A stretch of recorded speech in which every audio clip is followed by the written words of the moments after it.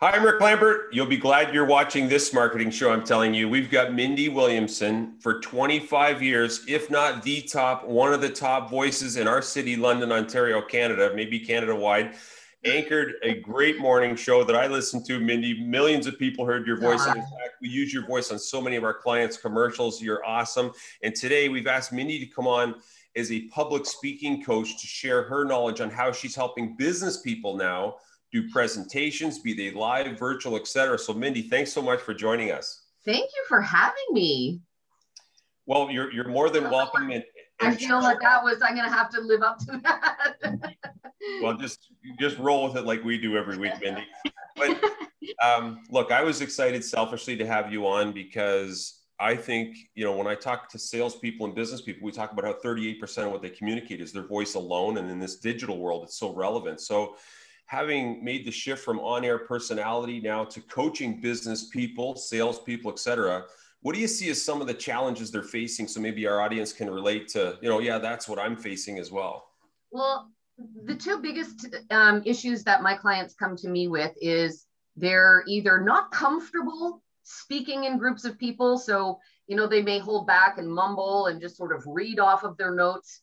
And then I'll get a client that is no problem and totally extroverted and they don't stop talking. So it's really about being able to be focused on what the message is. And I tell all of my clients that you need to be heard and you need to be understood before anybody can accept what you've got to say.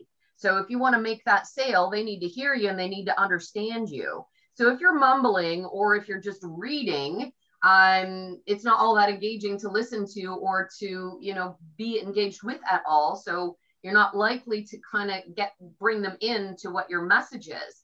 And if you're also kind of going on that verbal diarrhea, if I can even say that, people are also going to tune out. So it's those two things are the biggest challenges to get people to be self-aware about. So Mindy, we're so excited to have you. And it's interesting because Mindy and I both worked in media. Mindy was on radio and I was working on morning television. So we kind of both had shows running at the same time. And she's certainly an icon in the industry. Everybody knows who you are. And so we're really excited that you're here. And I want to ask you, who are the clients that you're working with? And what are some of the situations that you're involved with when it comes to actually coaching for public speaking or even voice acting?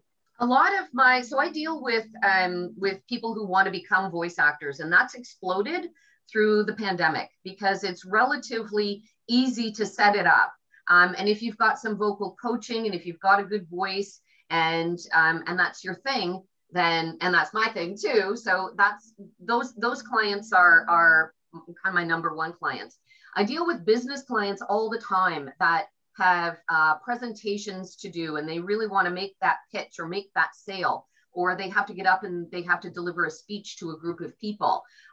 Since COVID started, all of those things are all happening online now, but the same principles can be put into place as well.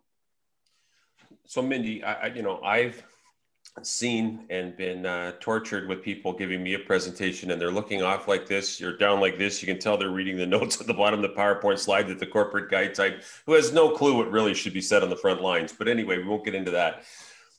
What tips do you have for people that are speaking now, practical things that you think our audience could leverage, simple things that, and you too, Cheryl, you've done a ton of coaching, I know, with people on TV, but Mindy, what do you suggest people consider doing? So when it comes to giving a presentation, because I think that's the thing that your clients are going to get the most from. The thing to remember is that you want to get your message out clear and simple. So that's really the only thing that you want to think about is what is the message altogether? That comes out first. And then what a lot of people forget about is the telling of the stories. I see a lot of presentations and I love to get my hands on these people where they basically write their entire presentation out on a PowerPoint and they show a page with, paragraphs and paragraphs of information. Nobody's going to remember that. Nobody's going to retain that kind of information. So you want to pick the information that you really, really want to get across and maybe tell a story about it or an anecdote about it. I speak about speaking. and how important it is to make sure that the message that you're getting across has the right tone. Really, really tough to do when you're sending emails, sending texts, and you know, with millennials, you can't get their attention unless you're sending them an email or a text. But it's different generational, right? So you've got to make sure that that message is getting through and that you maintain that engagement of your audience. Once you get the message through and once they understand what it is that you've got for them and how you can help them, then all of the details can come afterwards. You can give them supplemental information if they want to dig further into it, but you're going to put your audience to sleep with these big PowerPoint slides with nothing but words on them and far, far, far too much information. So whittling it down, what's important, how do I get that out there in simple, clear, concise language? That's another thing that a lot of people will do is our language is littered with negatives, right? George Carlin, and I use this example with my students, and I show my age because I think George Carlin was a brilliant linguist, but he was of that generation. But he said in one of the shows that I watched, I am not unwell. And when your brain actually has to do a calculation to figure out what I'm not unwell means. And it means I'm okay, but your brain accepts information in clear, positive, concise, simple form. So you actually do have to do a calculation to understand what that means. And because our language is littered with negatives, we're trying to catch up to what people are saying, and then we lose them. So clear, simple, positive, concise, that's it. It's so easy, it's hard. It sounds so easy, but that's, you know, the professionals that do it for a living like yourself make it look like it's so easy. And then you have somebody that's never done it before and they realize it's a real struggle for them.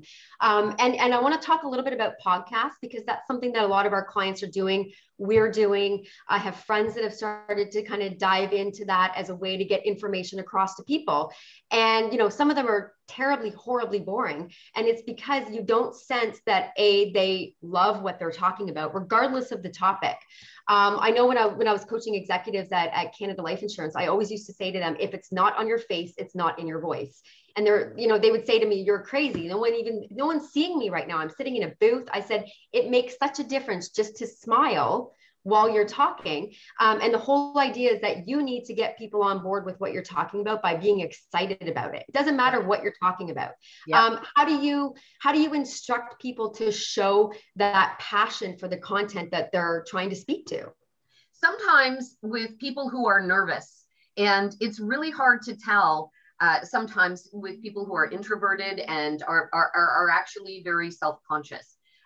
So really it's about faking it until you make it, right? So if you say something, this is a little experiment that I do with my students at the very beginning of term at Fanshawe, is I have them turn their backs, get in groups, and they've got to turn their backs to each other, and they have a sentence to say, straight face, and then they have to say that same sentence with a smile, and then they say the same sentence with a frown, and then they have to guess, all right, was that the smile or was that the frown? You can always tell. Your voice changes when you're smiling. Your voice changes when you frown. It automatically happens that way. So doing some self-awareness exercises, and I always start with doing some deep breathing, mindfulness exercises to really become aware of your posture, of your body language. And I can give you postures and I can give you body language and things to follow so that your voice will naturally follow as well. But it's about paying attention to how do you sound when you're excited? How do you sound when you're sad? How do you sound when you're delivering something really tragic? So it's all a whole bunch of different things that go into that, right? It's the pace at which you speak. It's the pitch at which you're talking. All of those different little tricks can be added to your presentation to really make it pop and bring it to life. Mm-hmm. I can hear some of your voice techniques in there already. And sometimes I don't even need Cheryl to look the other way to let me know she's disappointed in what I'm doing. Anyway. The problem for me is that you know what I'm thinking without me having to talk. That's my problem. I'm just picking up the body language of the finger pointing to. I don't know if you noticed that. They coach speakers not to do that. Anyway, We'll move on. So, Mindy, we've probably built, and I'm going to be conservative here, 5,000 corporate presentations for people that say, I got this spaghetti mess. Can you guys sort it out? And we look at it and we go, okay, like you got way too much, the wall of words. I mean, so if you're doing a presentation, speaking, whatever, I mean, my suggestion often is no sentences, no paragraphs, just use bullets, like one simple thing. The other thing is you mentioned telling a story, and it's funny, like I'm over 1,000 paid speaking events. And every time I talk to somebody who I've had the fortune to present to, they don't remember so much, this sales strategy, but they remember my lumberjack story. They're like, hey, Rick, that story. And Cheryl's probably never heard it based on what her language, or body language. But Mindy, people always say, hey, storytelling, like, how do I come up with a story? And I know I'm catching you cold on that, but when I was taught to speak early, you got to get them early. You got to capture their attention very quickly. And there's a guy that told me one time, when you're speaking to an audience, just imagine like a sign on everyone's forehead, like, what's in it for me? Like, why should I? So we got to hook them early. Yep. I know I'm a little over the map here, but I guess, do you have any coaching on hooking someone early? And then secondly, how to come up with a story that's relevant to whatever it is your offering is? Well, what you're offering is you're going to have those stories, right? You will have the stories that speak to what it is that you're offering. And so I'm a member of of CAPS, the Canadian Association of Professional Speakers, and they give you great training about telling stories. And if you watch most professional speakers, they'll get up, they'll tell you what their message is, and then the rest of their hour-long speech is stories. And it's amazing how captivating they are. We love stories. People just love listening to stories because there's always a message in it. And you always know, you anticipate that, okay, there's a point to this. I'm going to learn something about this. So there's a bunch of tricks that you can do. And first is, your stories may be your stories, but your speech is always about somebody else. It's not about you. So the first thing that you want to identify, what is in this for the audience, So learning how to speak is, do you want to engage your audience? Do you want people to listen to you? Do you want people to buy your product, or do you want people to listen to your service, or take advantage of your service? Here's how you can do it. It's not, I'm going to show you how to do it. It's here's how you can do it. It's all about you. So some of that is in the language and taking that away. The other thing I've seen lots of speakers do, and I'll incorporate some of this, is really it's capturing their attention sometimes with stories or actions that may not seem to have anything to do with it, but in the end, there's a message to it. I saw one woman walk out onto a speech, onto the stage, and she brought out a beach ball. And this is how she opened her speech. She just stands up on the stage and she's looking around. She's got this beach ball in her hand, and everybody sitting in the audience is like, well, is she going to throw that thing at me? There was a little bit of uncomfortable. And that was great, because people were out of their comfort zone. They didn't want to not be paying attention because they, get hit in the head with a ball and then they look silly. So making people just a little wee bit uncomfortable at the beginning was amazing. And then somebody in the audience stood up and put their hands up like, okay, I'll catch the ball for you.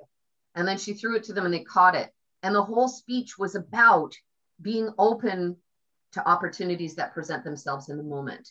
And it was the simplest little action that drove the whole thing home. And that speech was 10 years ago, and I'll never forget how really easy and simple it was.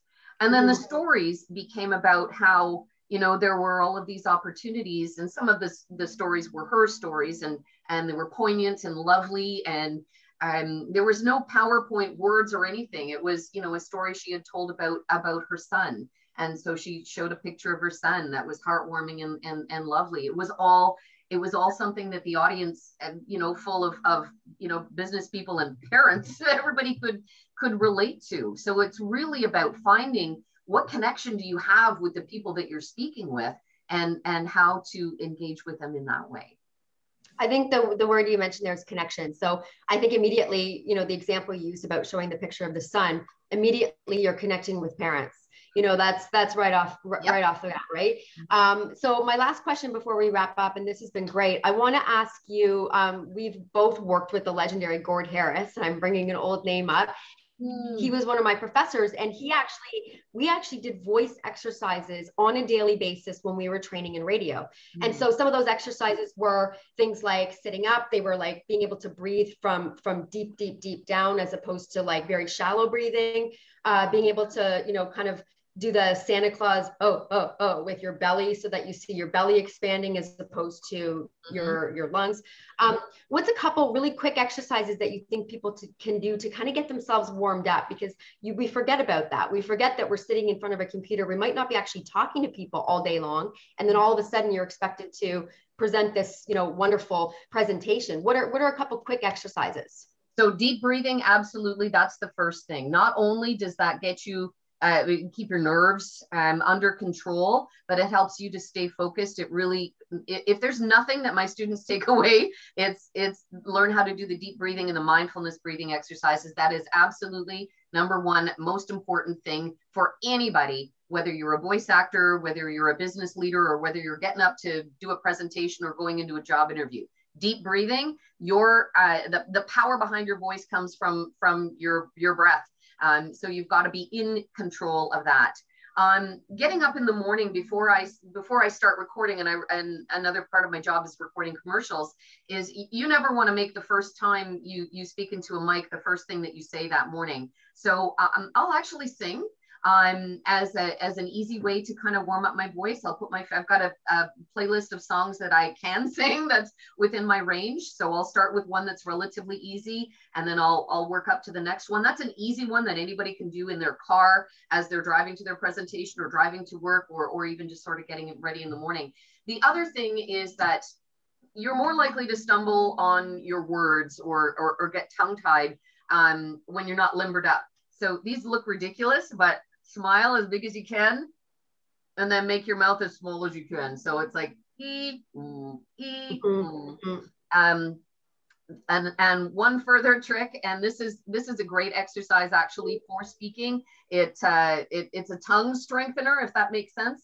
Pretend there's peanut butter on the roof of your mouth, and with as much force as possible, use the tip of your tongue to scrape that off. Helps in the pronunciation of R's and L's and T's and N's, and it just warms you up, and tongue twisters as well. So those are exercises that I give to my students before they go to do tongue twisters, and that helps you just kind of get a control of the words that come out. Gord Harris was my mentor. Gord Harris, phenomenal. One of my mentors too. Love him. He's just so remarkable. When we used to do mic tests before we would go live on the morning show, we would sit there and say lunchbox, like over and over and over. And we would just say the same thing over and over. Yeah. The tip of the tongue, the lips. Tip of the tongue, yes. Yeah. You're learning a lot, Rick. He's so fascinating. I'm listening. Okay, so combined, you two have probably got, I don't want to date you, but over 50 years TV, radio. And so although these things may sound to me, would I ever do that? I'm sure some people watching right now are rubbing the top of their mouth. Just if you're doing it, that's okay. But Cheryl, just for clarification, I don't need to go ho, ho, ho to have it expand, just for the record. But Mindy, thank you for dipping us into the awesome stack of talents that you have today. Oh, if you're a speaker and you're looking for a coach, or you're looking for someone to have a look at your presentation and, you know, deliver to win, I can't recommend anybody better than, you know, the lady we have on today, Mindy Williamson. She's got a ton of experience. You can tell her personality, and I think she'll help you with the little things that really make the big things occur. So thanks so much for joining us, and for all the help you give us and our clients, Mindy, with your awesome voice yourself. Thank you so much for having me. Thank you so much again, Mindy. The website, if you want to find out more information, is speakingmatters.ca. Thank you so much for tuning in, everybody, and we'll see you next week on the Smarketing Show.